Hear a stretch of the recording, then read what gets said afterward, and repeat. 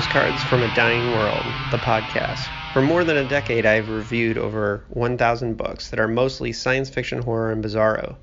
This feed will feature bonus audio I have produced over the years, as well as a monthly digest of reviews based on what I've read each month, plus the occasional bonus material about my own fiction. Thanks for listening. Hello and welcome to Postcards from a Dying World. I'm very excited to have the author of one of the most notorious releases of the year in horror fiction, Manhunt by Gretchen Martin. It's Gretchen Felcher Martin, right? Felker Felker Martin. Gosh, I'm already off to a bad start. But Manhunt is one of the biggest releases of the year. It's causing a lot of controversy, and we're going to get into it because I really love the book. But as we always do, we're going to start off with your horror origin story. How did you get into horror fiction before we get into the writing? Like, just getting into horror, how did that happen? Well, when I was a kid, every time that I would get scared by something, I would want to experience it again and again. I was not a roller coaster fan, but what I really loved was being alone in the woods at night and pushing myself to stay out as long as I could in the dark. I grew up in a town of 600 people. That's almost the whole town area is old growth forest. And what state was that? New Hampshire. New Hampshire. Oh, okay. Yeah. I've driven through New Hampshire, spent a little time there, but yeah, I can see spooky. I can see that there would be spooky times in New Hampshire. I was a big fan of being scared by movies. I watched Alien and Jurassic Park. That kitchen scene imprinted on me very young. Those were things that like I would hide behind the couch while they were on, but I would want to watch them again and again and again. Those things it was just always where I wanted to be. Right. And the fun thing for horror fans, like growing up, is that there's no shortage of material or things to get into. Were you a reader early on, or was it more movies with horror? I actually struggled to learn to read. I could not read pretty much at all until I was about 10. But once I had it, I was immediately into Stephen King and anything else I could get my hands on. Right. Well, you're speaking with with a writer with dyslexia, so I know we're a lot of writers there are a lot of writers with learning disabilities because I feel like that challenge that we have to overcome is a lot of times why we take it seriously, right? Yeah, well, it has always been something that I attached a lot of emotional significance to. And once I got done crying from sheer frustration over it every single day of my life, all of that emotion was still there, but I was able to refashion my relationship to it. Right. And for writing, when did writing come into this? Because I think for a lot of us, when we first get into horror fiction, we so enjoy being scared that we want to make these things. We want to have that same impact on other people. Did you have like certain horror fiction that really spoke to you as far as wanting to be a creator? I don't know if there was not in my younger life, but certainly reading it at the same time, at the same age as the kids in the book. So when I was 11 or 12, that was really significant to me, and has stuck with me through my whole life. I would say that if there's a book that made me want to write horror, it's probably Julia Graffair's Palm Ash, which is a mini zine about a Christian martyr being held prisoner as the Romans prepare to feed him to lions. Interesting. I have never heard of that. Well, most times when I ask people, what was their real big inspiration, I usually know it, and that's one that I don't know, which is cool. I have to look into that. But you were a Stephen King reader. were you into Clive Barker, or a little deeper, Poppy Bright, those kinds of things, or like? I only read Poppy Bright very recently. I appreciate what he's doing, but it's not really my kind of horror. Mm, Um, as a kid, I was very into Barker, especially like as a little closeted weirdo. Um, I was very into King. I loved Shirley Jackson. Uh, I was a huge, huge fan of the Yellow Wallpaper. What else did I like as a kid? I well, mean, hey, I loved Goosebumps. no, that's really important transitional stuff, I think, for a lot of us. Yeah, Yeah, I definitely see the Barker influence, and especially in the characters, I see the King influence for sure. And we'll get into that when we get more into the writing of Manhunt. But um, so, how did you get serious about writing? Did you start with short stories, that kind of thing, or because I know your film criticism is where you've cut a lot of your teeth, right? yeah, yeah. That's where I got started as a professional writer. Um, I would say that I got serious about horror writing when I actually wound up befriending Julia Graffair, the author I just told you about a minute ago. Hmm. I reviewed one of her books, Dark Age, and we struck up a friendship afterwards and have become really close. And we would talk a lot about self-publishing and independent horror and just sort of how important we felt it was to experience discomfort and to intentionally inflict discomfort on yourself so that you could understand what was causing it and what it meant or didn't mean. Um,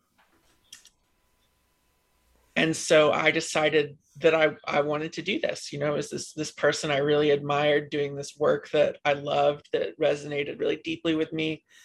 And that was when I wrote my first novella, No End Will Be Found, which is about a young woman who is accused of witchcraft during the witch craze in Wurzburg, Germany in the 17th century. Hmm. Wow, that sounds cool. Now, that had to be a lot of research for a first piece, right? Yeah, it was a ton of work. I just slogged my way through the entire Malleus Maleficarum, which is like a witch finder's handbook from the period. I read a bunch of old court transcripts, which are just both the bleakest and the most boring things you can imagine. Right. My historical horror has always been like very intensely researched, although I don't care terribly about historical accuracy, you know, whether or not everyone is wearing the right kind of lederhosen or whatever. That stuff doesn't matter to me because no matter how hard you try and produce a simulacra of the past, it's going to be so immediately and obviously wrong to anyone who has seen the real thing. You know, you take someone from the time period and you show them say a tavern that you've labored to reproduce in perfect historical detail, and right away they'll be like, well, this is fucked up. Where's the guy who polishes everyone's hat? Yeah. There's Right. all these things that just disappear down the well of time that we'll never get back. Yeah, we were just having that problem with. We were watching a show from the '80s a couple weeks ago, and like young writers always have people saying like "you got this" and stuff like that that nobody said back then, Right. but are commonplace now. And so if you live there, of course, younger writers they don't know the people that weren't saying that yet. So yeah, I like what you're saying about historical accuracy, and I sorry to say I haven't read your historical horror yet. I'm excited to dive into that because I think I do really love historically themed horror fiction. It's funny, I like it more in prose than I do in film. Like a lot of times I get bored by it in film, but Mm. so what's the? Do you have a big interest in history? Is that where that came from, or? Yeah, actually, in college, I studied the infrastructural effects of the Black Plague on England. Wow, Um, that must have been yeah, fascinating. it's incredibly fascinating. Just like the enormous logistical challenge of having, in many cases, more bodies than living people is so overwhelming. It completely changed the way the whole country operated. And there's also nothing as chilling as taking these transcripts from clerks in the 14th century and literally seeing the handwriting change from line to line because they are dying. Oh, wow. Wow, that's incredible. Yeah, Well, and I bet that, now we'll get back to this, but I bet that had an influence on this pandemic novel that you just released certainly. Yeah. in ways that a lot of people probably would not catch. But knowing that that's something that you've researched, now I can see it. And you know that historical perspective really gives you a good idea for how to look at because I think what's going to be underrated in the controversy of all this, because everyone's going to be focusing on J.K. Rowling burning or whatever, but if they really look at what's going on in this novel, you can see that touch of that historical researcher in you for setting this all up, and we'll drill down on that in a bit. But and I admit, Manhunt is the first of your work that I've read. I since this book got announced, I've been following you on Twitter, and I really enjoy following you on Twitter, and I was really excited for this book. And I'm gonna dig deeper because once I find an author I like, I'm gonna read everything eventually. But Manhunt is very specifically is a really interesting shot across the bow to really announce yourself to the world. We know that you've done other work and that you've done other things and you've done the film criticism, but this is the type of book that makes people think like this is the beginning, right? So it's a really It's my mainstream debut. it's your mainstream debut, and believe me, as somebody who publishes indie, like I'm not poo-pooing that, but it's a major thing. So thinking about like having a book that's going to be such a awesome middle finger, but a middle finger, you had to think about that before submitting. Did you submit based on had you already written this before you submitted it to Tor? I actually didn't submit it to Tor. Interesting. My agent Connor Goldsmith saw an excerpt that I had posted online on my own Patreon, and he got in touch with me and asked me if I was interested in representation. So I agreed to sign with him, and then he sold it to Tor, and he actually sold it on spec, which was very exciting. I think there were only about 10,000 words written at that point. Wow. See, that's what I was wondering because I had a feeling that, or I was just wondering if they were totally on board with this concept before you even like had totally completed it, right? Yeah, they were. That is awesome. Yeah, Yeah. I have a really fantastic agent, Kelly O'Connor Lonesome, Hmm. And or so editor. Sorry. yeah. And so that's cool because it seems like you got a lot of people in your corner for this book from the beginning, and Yeah, that's meaningful when you're doing a book like this. So you had to know, even when you're putting out on your Patreon that this first chapter, that that you're stepping into pretty controversial waters as far as a horror fiction novel. Now, so you knew what you were doing, right, with this? yes, absolutely. Yeah, which is cool. So let's talk about the Tiptree, the Sleeping Beauties, the why, the last man of it all, because I think it's important. As a genre, the gender specific genre. One of the reasons why I was so excited about this book is because I was already annoyed with this genre and wanted a middle finger uh, book in that regard, because as much as I liked Why the Last Man when I read it, however long ago when it came out, and I love the Screwfly Solution, and I'm a huge Alice Sheldon fan in general. Me too. Um, but and I love Stephen King as a person more than than a writer, actually. But Sleeping Beauties was awful for a couple things. Yes. And specifically, the gender roles in it were ridiculously terrible and old I thought it fashioned. was a very weak book. Yeah. And so I felt like, in a lot of ways, this book, because we had these gender specific novels, and Tiptree was doing this, in the 70s, so that was a long time ago, and our idea and understanding of gender spectrum was just not there yet. Mhm. And so it's understandable. But when these books are coming out now, that's different. And so you obviously were like wanting to play with the idea of the gender apocalypse in this from a trans perspective. And how long ago did the seed of this idea come, and how did it develop? I That's believe a it was lot of in. talking. I'm sorry. That's okay. That's okay.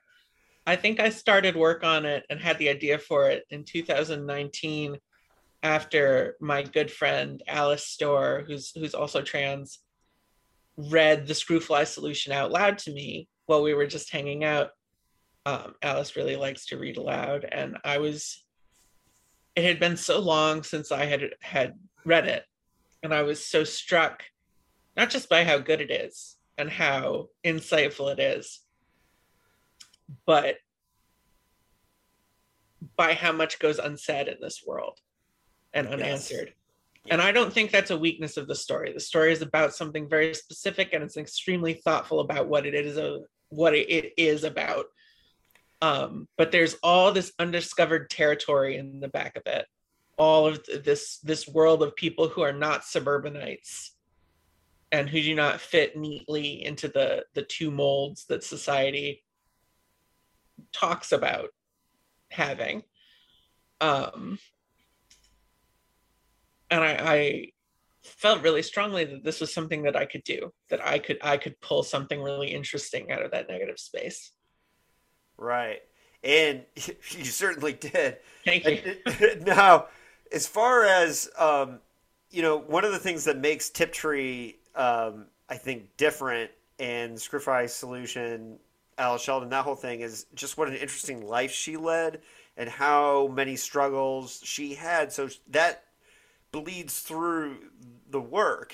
And I think one of the things that is really great about Manhunt, as well as is that there's a very personal nature to it, and as far as that makes the characters, which who are obviously there's a very diverse cast of characters in Manhunt, but their struggles feel deeper, right? And it's funny because that you mentioned that, because I think one of the things that makes it similar to Screwfly Solution is less the gender like storylines, obviously, but a lot of it is that the characters have such deep um, meaning and metaphor to what's going on of the whole. Okay, so that's one of the things that I think is the connection. So, tell me about developing the characters. How early was that in the process? That Uh, was pretty immediate. I would say I had the whole main cast within the first few days. mhm. And really, there are reflections of myself, they're reflections of the people around me, people that I love and who piss me off and who I find charming and obnoxious. And of course, these are all the same people and all these categories overlap. What I really wanted to do was to do justice to queer people and a whole world and community of queer people as complicated and self-contradictory and occasionally deeply, deeply ugly and transcendentally loving and brave. That's awesome, and we'll get back. We'll break down character by character a little bit later, but I want to talk about. So then you write this novel. You had the support of editors and agents that they had bought on spec this, but you had to sit down and deliver. Were you nervous once you started getting into like uh, actually doing it? Like, because I could see where that might be, because it's one thing to buy the pitch, and then it's another thing to write this kind of story, right? Well, part of me was nervous. I had never worked with an editor before. I had never had representation before, and it was intimidating to be on this larger stage with a larger prospective audience who would see this thing that I was doing that I knew many people would find extremely objectionable. Mm-hmm. And that is an experience I had had on a small scale with my own self-published work, which is very dark and deals with a lot of very, very ugly things. People get mad. They do not have the necessary art literacy and social skills to look at something, think that's not really for me, and move on with their life. Right. I think I was more scared of that than I was of anything with my publisher, because if my publisher told me that they weren't going to publish it, I would just quit. Right. Well, it's obvious that they supported you Yeah. on this, and that they had to know there were going to be battle lines, and they had to have been ready to back you. Oh, my agent and I got on the phone with a couple of people over at Nightfire when they said that they wanted to hire me. And we said, listen, the minute you announce this, there are going to be people, the craziest people you've ever met, screaming at you about it. And it probably will not ever fully calm down, and it might get a lot worse. And that bore out. The moment that Tor announced, there were people calling them, trying to get me fired. I've experienced public harassment and mobbing for years and years now. It's nothing new. Right. Well, that's too bad, and I hate it. But at the same time, I really appreciate that your publisher stuck by you. Now, do you think, and this is an interesting question, do you think it was worse when the announcement was made or when the book actually came out? Because that, to me, I'm curious about. Well, I think almost no one who's enraged by the book has read it or will read it. Right. Just really a tiny handful of people who are sort of repulsed by me on an identitarian level or ideological have picked it up at all. But it has been worse since it's come out and since the book's profile has grown. Recently, it has been an international tabloid sensation, which was extremely irritating and exhausting. Yeah. Well, it's funny because, like I've had a couple of my books published by Deadite, and when Jeff would always say to me behind the scenes, he's like, if you're really lucky, people will hate your book and want to destroy you. Right? And Right. then he would always talk about how like he was looking for controversy with a lot of things, and I kept telling him like, well, there's a be careful what you wish for thing, because it helps the book sales, but at the same time you got to deal with it as a human being. Right. And so as somebody who's supportive of the book and thinks those assholes should go fuck off, I see both sides, because there's a part of me that's like, every book should get somebody to hate it so much that they increase the bandwidth. That's a fun thing. But at the same time, I'm sorry you have to deal with that as a human being, because I know, specifically because of what your book is about, the people who hate it are particularly gross. Right? Thank you. And it's certainly, some of it is unpleasant. I've gotten very good at dealing with it over the years, and I'm at a point in my life where really the worst it gets is just that I'm tired of it. Right. Yeah, But I I get really that. appreciate it. Thank you. Yeah. As a thick-skinned person myself, I understand that. I just I think it's too bad that you have to deal with it. But that being said, you're right. It has turned into an international tabloid thing, and that's an unfortunate thing because most of the tabloid headlines are like J.K. Rowling burns alive in the book, and it's like seriously like a couple lines that are pretty hilarious. Man, I And wish I'd burned her alive in the book at this point. I might as well have. yeah, because yeah, you didn't really do that. It's funny because in a lot of these other in the road, J.K. Rowling died, right? But just because it wasn't talked about, and at this, so the controversy's silly, but at the same time, we're dealing with it here, Mhm. and that's unfortunate. But let's focus on the book, though. Let's not Sounds talk good to about me. that anymore. Now, I admit, when you said earlier you were talking about Bobby Bright and you said not my kind of horror, that kind of thing. Usually, extreme horror is not my kind of horror either, right? I am not. It, it's funny to say this as somebody who's been nominated for a Splatterpunk Award, and I have, but I'm not a big extreme horror person. Like, I really don't like reading Ed Lee, for example, because I feel like even when he tries to be feminist, it comes off sounding terrible. And it's I know he's like a nice guy and everything. I'm just saying like how it comes off to me.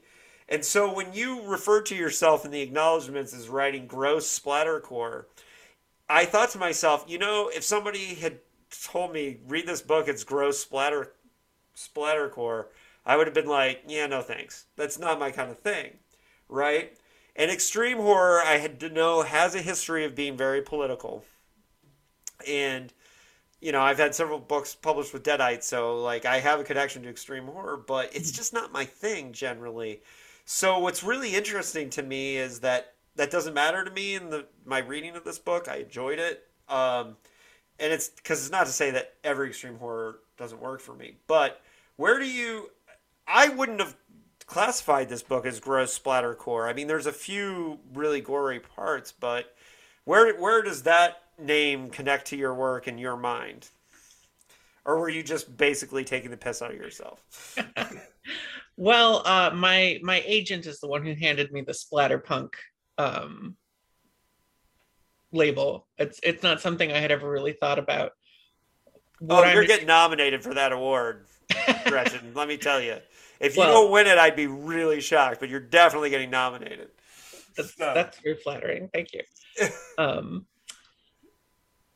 but it wasn't really a term I was terribly familiar with. I mean, I'd heard it, I knew what it meant, but it's not something I think about when I think about what movie I want to sit down and watch or what book I want to read.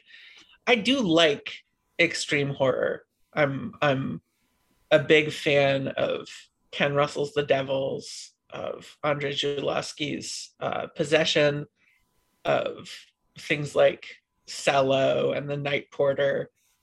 Um, I love stories about human emotion at the outer limits of extremity and for the body too. I'm a big fan of Wolf Creek and The Loved Ones and movies that a lot of people would call torture porn. Um,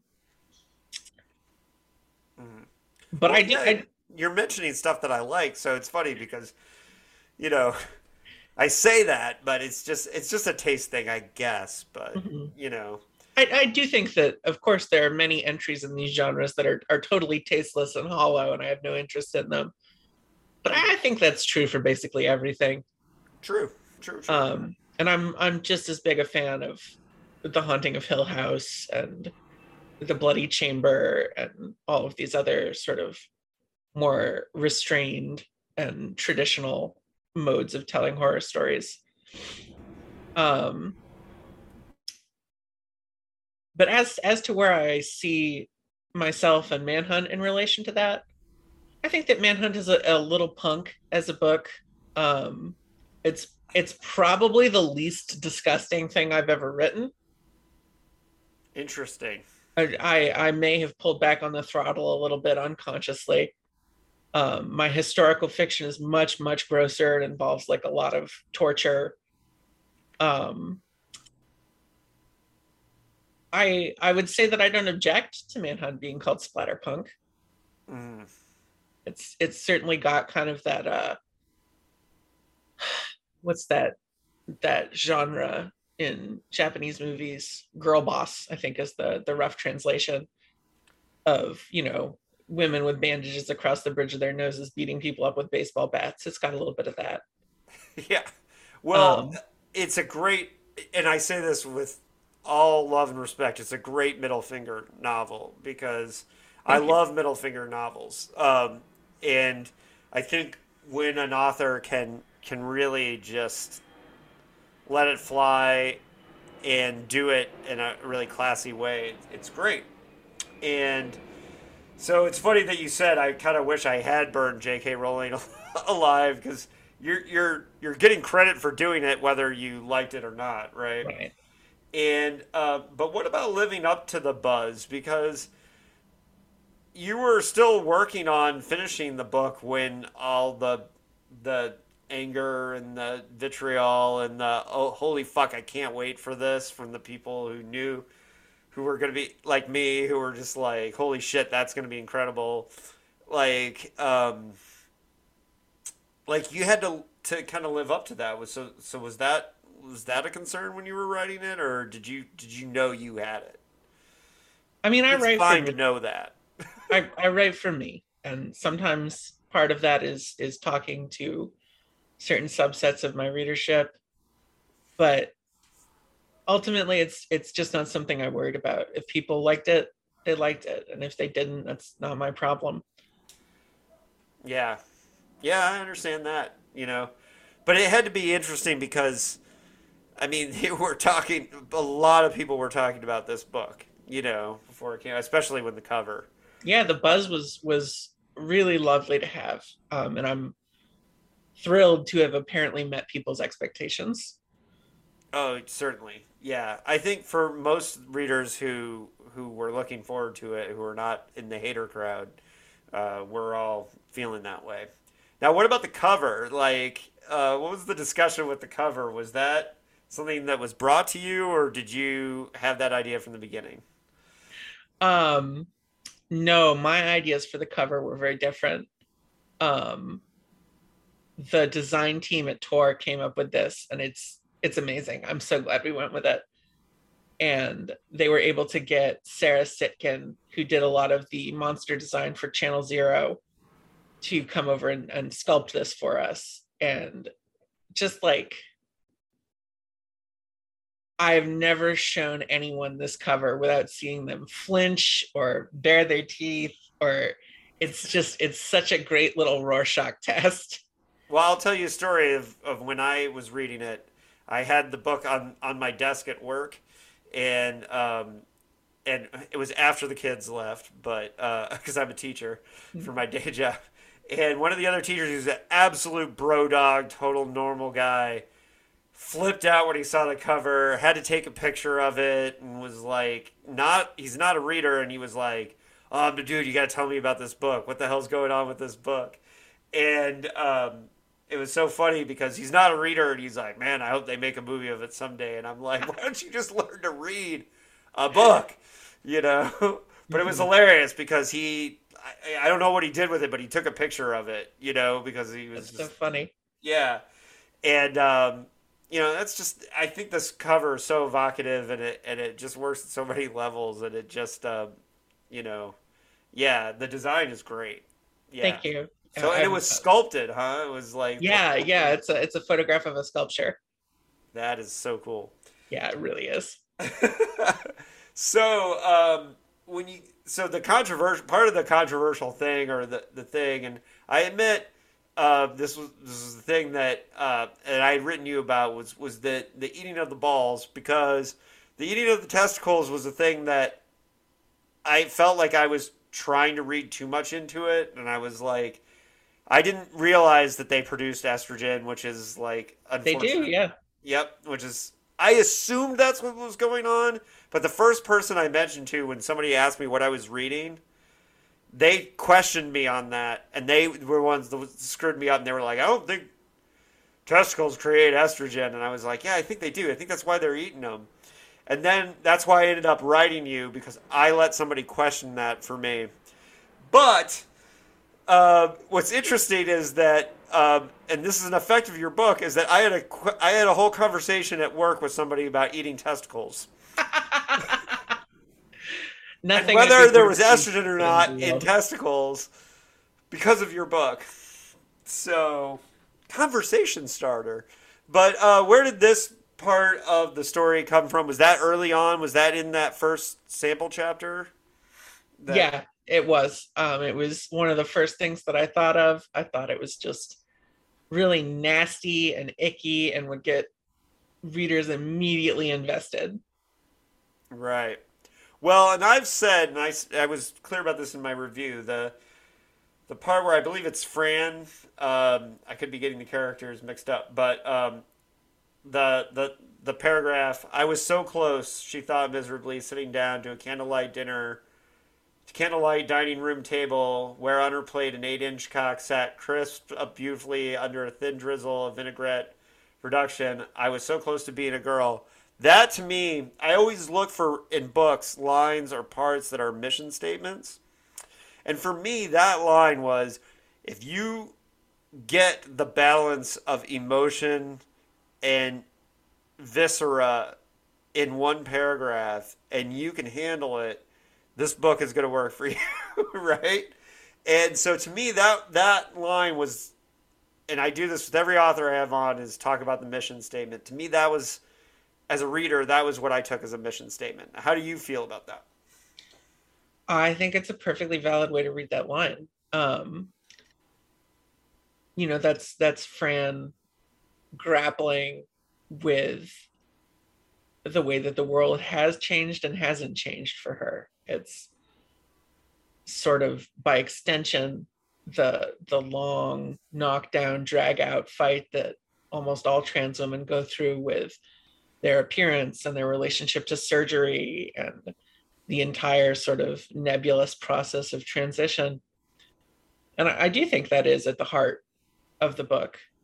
It's like, what is this experience, and what does it mean, and what doesn't it mean, and how does it change you, and how doesn't it? And it's so important because if a gender specific pandemic happens at this time, Mhm. it would be particularly heartbreaking for a person at that space in their life at that time. And it says so much about the character and sets the stage for not not just the violence of the story, but the emotions of the story and the characters. And we'll get more into that soon here with characters. But I want to talk about the TERFs as villains because, and for people who don't know, TERF stands for Trans Exclusionary Radical Feminists. And, a really important stage for me in my writing, and, speaking as somebody who's like a radical environmentalist and a militant vegan, and I wrote a story about that originally when I started it was an anti-logging story with a character in a tree sit.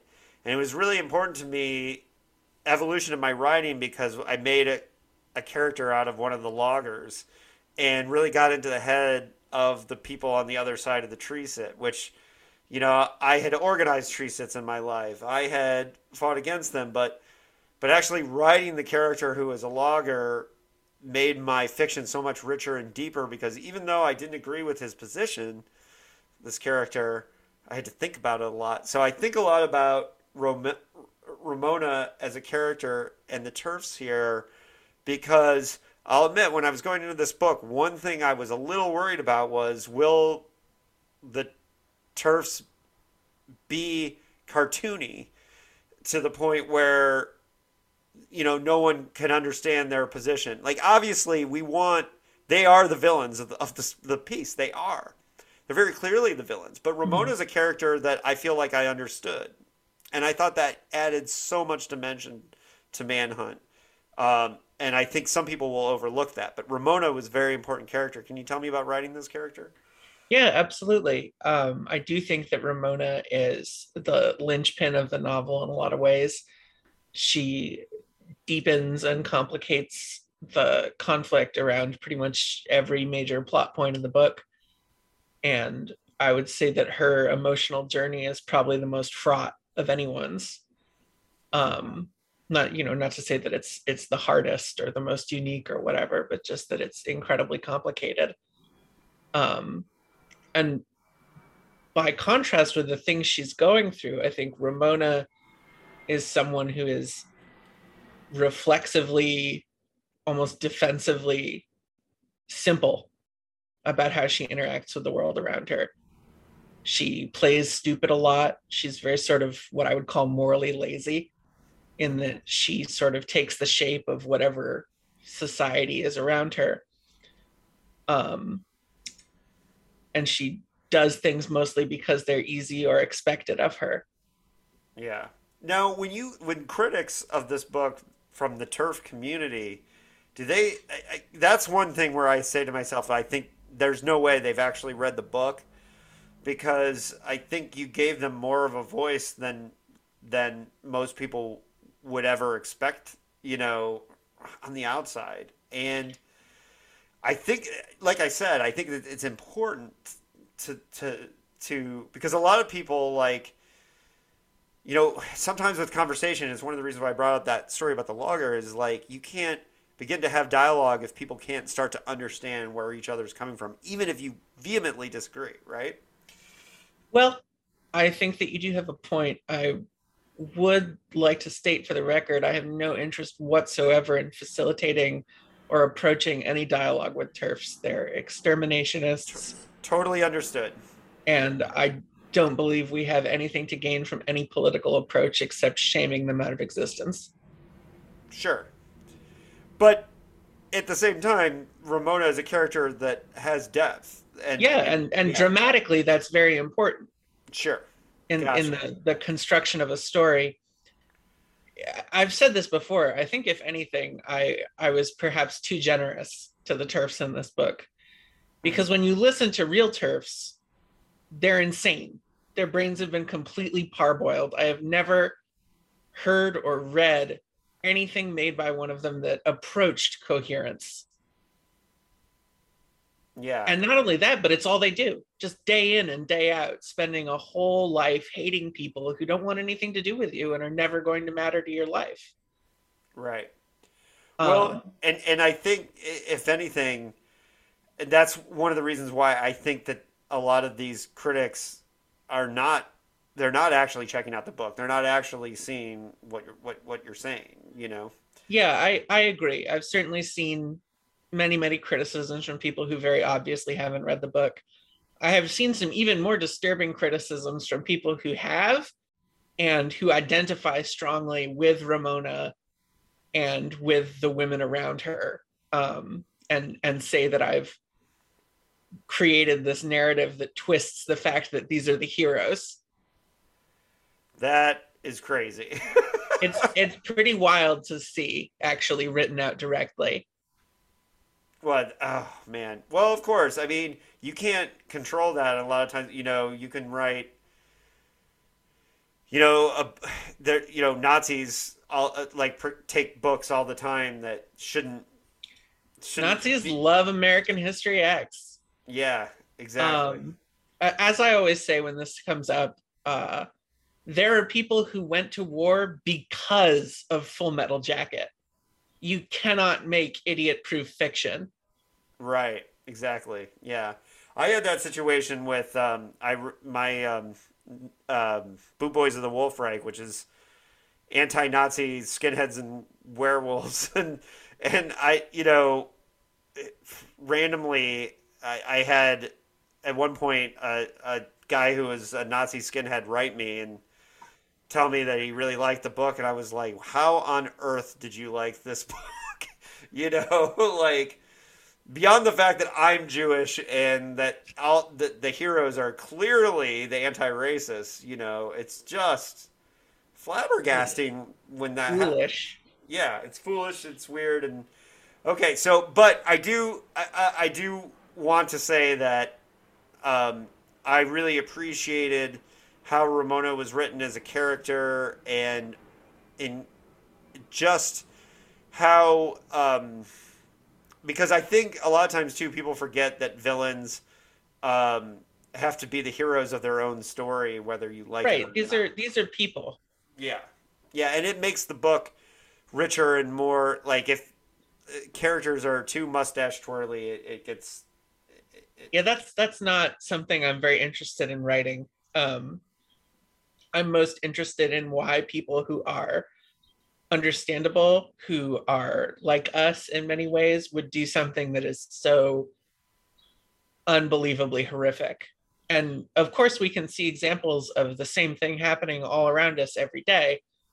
We are all surrounded by people who are police officers, who volunteer for the United States Army, who participated without complaint in the banning and detention of like Arab and Syrian and Lebanese travelers to and from America, who work in border camps where people are kept in detention under inhumane conditions indefinitely. Prison guards. I mean, it's everywhere. The whole society, the entirety of American society is built on this bedrock of chattel slavery and then fascism.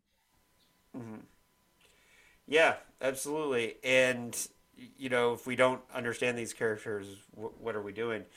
But so speaking of the characters, when I sat down to write these questions for the interview, and I was, I like to get nitty gritty about like the writing of these books and get underneath the hood. And it's funny because the first thing I did was write down the characters' names and say, because I wanted to talk about them based on characters. Because one thing I think is underrated about this book that is very clear to me from the beginning or from reading it is that the characters are so fundamental to how the book um, how my reaction to the book and what I felt about it. Fran, Beth, and Robbie are, and I want to talk about how each one was developed because I think that says so much about where the book goes. I think it's a very character-driven book, and not very many people are going to say that, but I am. I think it's a very character-driven book. I agree with you. Yeah, and I'm I don't like plot. okay. Well, look, I am a plotter, and I will admit that, but in this particular book, but I not for me, I am. For other people, I can read everything. Now, Fran, let's talk about Fran. Where does this character come from, and how does she relate to the overall theme of the book, in your opinion? Well, Fran comes from a diverse number of sources. One is the many slender, beautiful, and fairly easy to pass trans women who are in my life or who are tangential to my life and who behave in a variety of ways, ranging from kind of oblivious and lacking in solidarity to really true blue, wonderful women. Um, she's also drawn from the many, many, many Jewish friends that I have had um, and still have and treasure. It's it's very important to me to talk about Judaism in American fiction, to try to honor the things that Jewish people and Jewish families have given to me.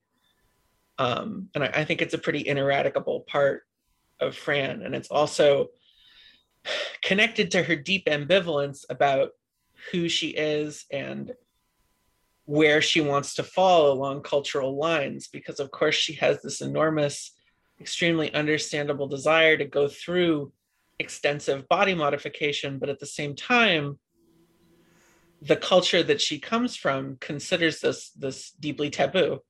Mm-hmm. Um, and so I think that's the source of a lot of her sort of hesitation and sometimes her unwillingness to look at hard things head on. Mm-hmm. She's a great character and Thank you. really anchors the book in a lot of ways.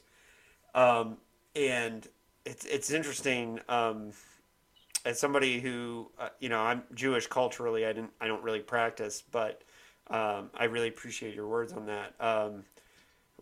My next novel next year is the most Jewish thing I'll ever write. I'm just gonna leave it at that. I can't wait.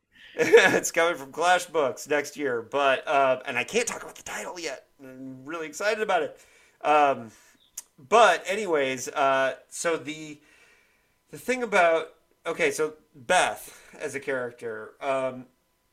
Now, you developed a lot of these characters in your head a long time before you started writing, or did they kind of come as you were writing them? And They popped out as I was writing. Okay. So tell I me don't about Beth. have. So Beth is much more based on trans women who look like me and who live like me. And Beth comes from where I come from. She's a fairly poor kid from New Hampshire. She's from a home that is intermittently difficult in different ways, and she's very accustomed to being kicked around and singled out.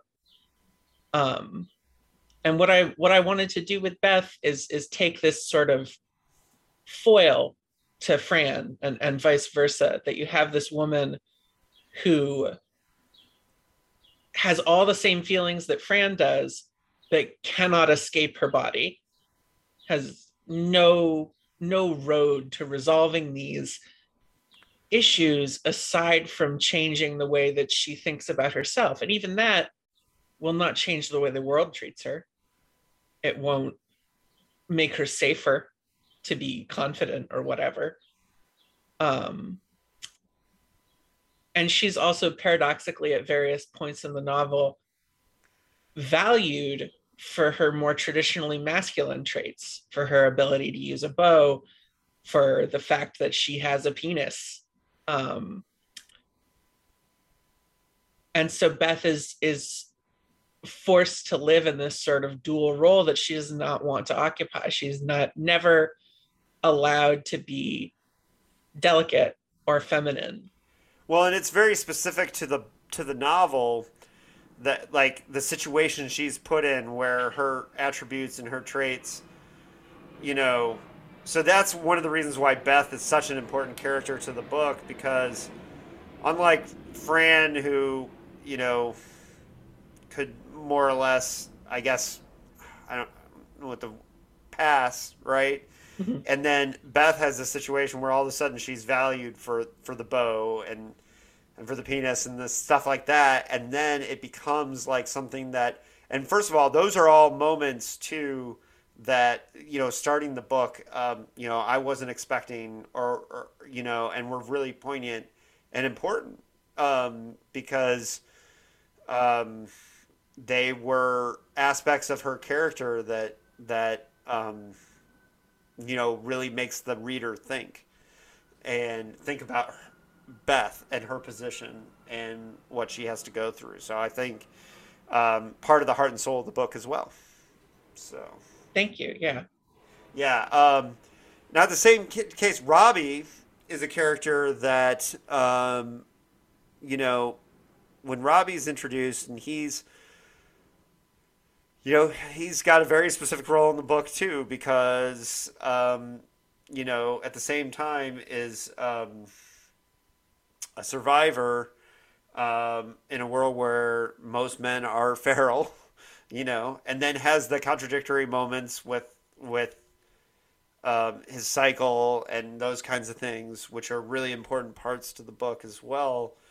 Can you tell me about developing Robbie as a character? Because I think Robbie is so very important to this book. Thank you. I think so too.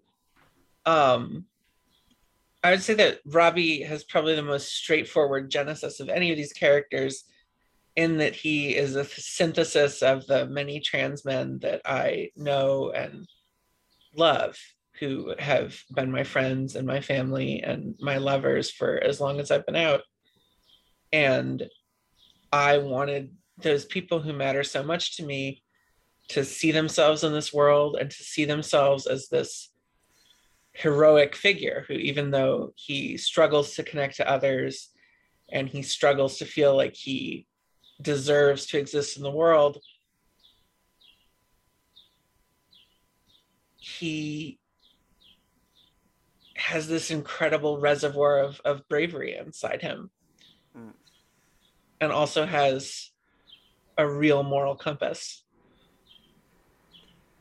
Right. And he's also one of the clearest sighted people in the novel. It's Robbie who sort of intuits how Beth wants to be treated. It's Robbie who sees what's going on in the bunker when Fran refuses to. Yeah. Well, Robbie, the bravery aspect of robbery, Robbie,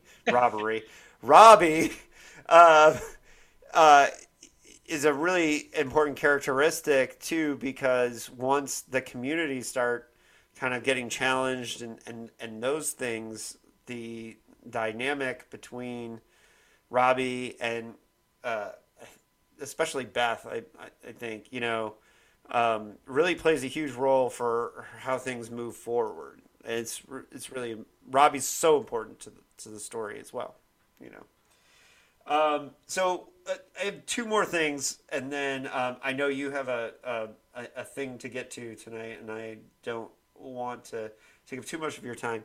But this has been awesome. I really appreciated also, and you kind of mentioned this already, but the sexuality in the book is really important for visibility and normalizing the spectrum of sexuality that exists in it is really, really important. I think for me as a cisgendered, pretty normal, average guy, for me, the first time I read about gay sex was in a horror novel, right? And the first time that I got the chance to kind of look at it and be like, okay, that's normal and that's fine. Like, the first time I read in a Poppy Bright book, what was was happening, then said to myself, okay, I'm okay with that, and then moved on. I think in a lot of ways, I think for a lot of horror readers who are mainstream horror readers, this is going to be their first experience with transsexuality. So I think you probably felt a lot of responsibility for that, towards that in the writing of this book. I'm assuming, right? I actually felt none at all. None. It was just natural for you, and you just did it.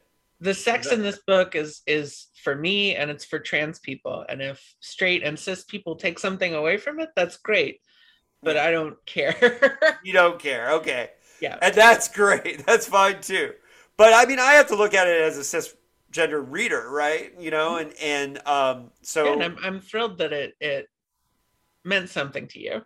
Yeah, no, because it's something that, I was excited. My first thought was, kudos to Tor that they didn't make you tone any of that down or do any of that, and I really appreciated that. So, and I think, whereas you just wrote for yourself and you don't care, I do think it's going to be important visibility for readers who are. That would be lovely if it were. Yeah. Or it should be. And I know there's going to be haters and there's going to be assholes, but, fuck them. So, the other thing, too, is the communities in the book are really important. Like the various different communities that come up after this gender apocalypse. And that's the last thing that I really wanted to talk about, because a huge theme for me in reading Manhunt was I had the thought to myself because I recently reread Screwfly Solution, because I recently reread Tiptree's collection and reviewed it like a year and a half ago. And one of the things that I was reminded of when I read that is that she had an eye for that communities would totally change and totally be different if women were in charge and doing things. And so going into Manhunt, I thought, how is she going to deal with these communities? Because communities are going to pop up in different ways, because I think women tend to be a little bit more collective. But there's also the challenges of when you try to do that in the real world, right? Right. So, and get into personalities. And then, so how did you approach these communities and writing this book? Because I think that's so important to this book. Well, I approached them from a couple of angles. First, you have the TERFs, who have this sort of military society that's based all around seniority and sort of ideological rigidity, but that has a very sort of hoorah Marine side. You know, they're getting drunk and getting tattoos together and celebrating successful death squad trips.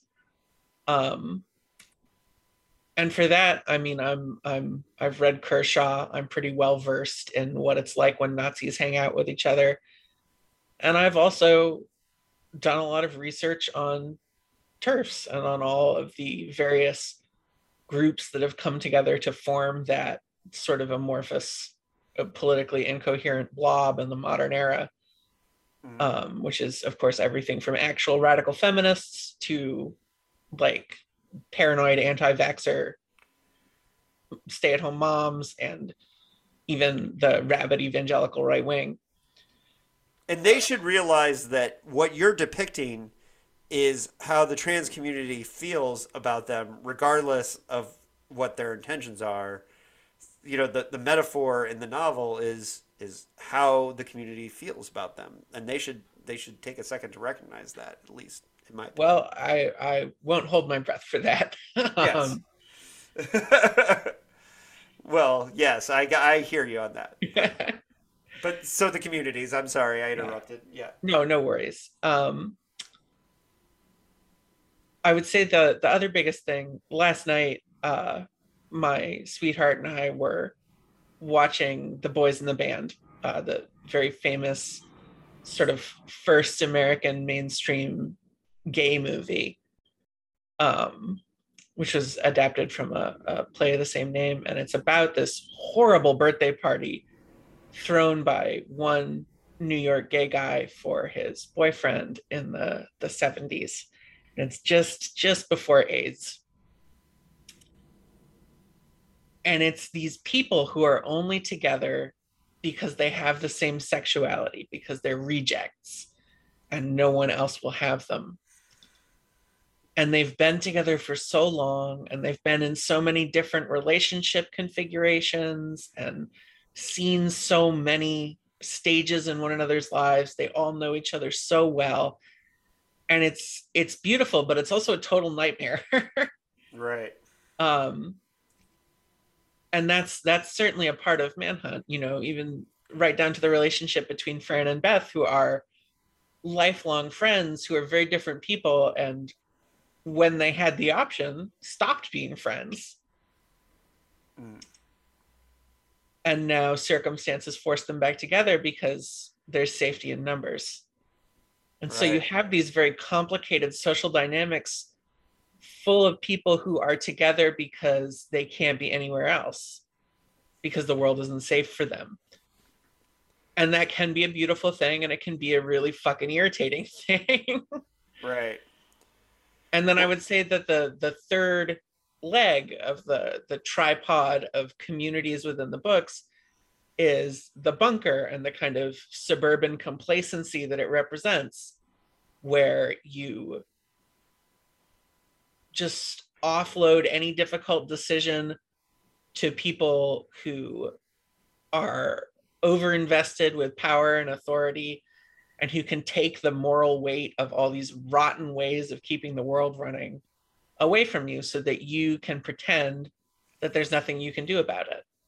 Like, oh, they're exploiting defenseless workers and they're not letting brown people in and everything is so awful and the supplies of medicine and food and water are all rigidly controlled, but it's not my fault because I'm not in charge. mm, So to my mind, the bunker is really liberalism. It's sort of electoral politics and modern America. yeah, that's great. No, no, and I think it works. a lot of people are going to focus on the testicle eating and all that stuff, and but this reader, really liked the characters and really think that Manhunt sings because of the fresh perspective and the characters and how it really, as the dude would say, ties the room together. And I think, if the characters were not strong in this book, it wouldn't work the way that it does. And I think most readers aren't even going to notice, how strong. And a lot of it, they're going to be so swept up in the story that, you know, that the characters are going to be rich in a way that happens so naturally. That's one of the things too about like when Stephen King writes characters. A lot of times you don't see the things he's doing with the characters because it happens so naturally. Yeah, he's very deft at bringing you to a place where you feel you know someone in just a few lines. Yeah, and that's the thing is, and I want to say specifically, Robbie is a character who I know very well. Um, uh, a friend in my life transitioned to male, and I happened to just be his roommate on the night when the call to the parents and coming out happened, and I was in the room for it. And specifically, Robbie was somebody I knew. So, and I just want to say that Robbie's a person I know. So, and a character that I really related to and really found to be really important to the book. So, on that note, I want everyone out there, if you made it this far and you're listening, like Manhunt is a book that deserves our support. Really look for ways to. I think people should look for ways to. We know there's a lot of haters out there attacking you, and we should be looking for ways to support Gretchen in this book. And the most important way you can do it is by reading it. And this was an interview that a lot of times I get down into real serious spoilers, and I didn't want to do that this time because I wanted to keep some of the things about the way the story unfolds out there because I really want to. This is a case of where I'm more interested in selling books than breaking down the book for a small group of people who have already read it. And in that regard, if you have not read Manhunt yet, go out there, get it. Request it at your library is something I think is really important. I agree. That's my preference is libraries and local bookstores. I got it from the library. I requested it myself. I have a good relationship with my librarian. I've requested a lot of books, and I'm the reason why that cover is sitting in the library in San Diego. And I appreciate everyone who has supported this book already and will in the future. Gretchen, any last words for my listeners about Manhunt and what you're doing in the future? Yeah, absolutely. I guess if I were to pick one thing to sign off with, it would be if you found Manhunt gross, you better fucking buckle up for the next one. I just turned in the first draft of The Cuckoo, which is a conversion therapy horror story. Wow. And I am starting on Mommy, my third novel, right now. Wow. Now, you've teased Cuckoo on Twitter, and I knew of that, and I did not know what it was about, but I did hear you say buckle up before for that one, and I I am looking forward to it. Gretchen, this was great. I love Manhunt. It's a great book. Thank you so much, David, and thanks for having me on. Yeah, no, I really appreciate it. Sorry if I talked a lot. I think Oh, no worries. a lot of times when I get into a book, like I get real excited about, like, oh my God, I got to talk about all this aspects. But I really, really, really, really appreciate the characters in this book. I think they're fantastic. That And means a lot to me. yeah, and I really hope everyone gets behind it. And Gretchen, where can they find you online? I am on Twitter at Scumbelievable, and I am on Patreon under my own name, Gretchen Felker Martin. Awesome. Thank you for your time, and we'll definitely want to have you back with the next book. I'm really looking forward to it, and I'm gonna dig into your historical horror. I think I love historical horrors. So, I hope you enjoy it. well, do you have a theory on why it's better in prose than on film? I think on film you're looking at everything to try and see stuff, or Well, I I don't don't know. know. I'm a big fan of The Witch. I really enjoy The Devils, like I said earlier. So I don't know that I have You don't have the the same same hang up as me on that. set of inclinations. Yeah. Okay. All right. Well, folks, check Gretchen's work out, and thank you for joining us on Postcards from a Dying World. See ya.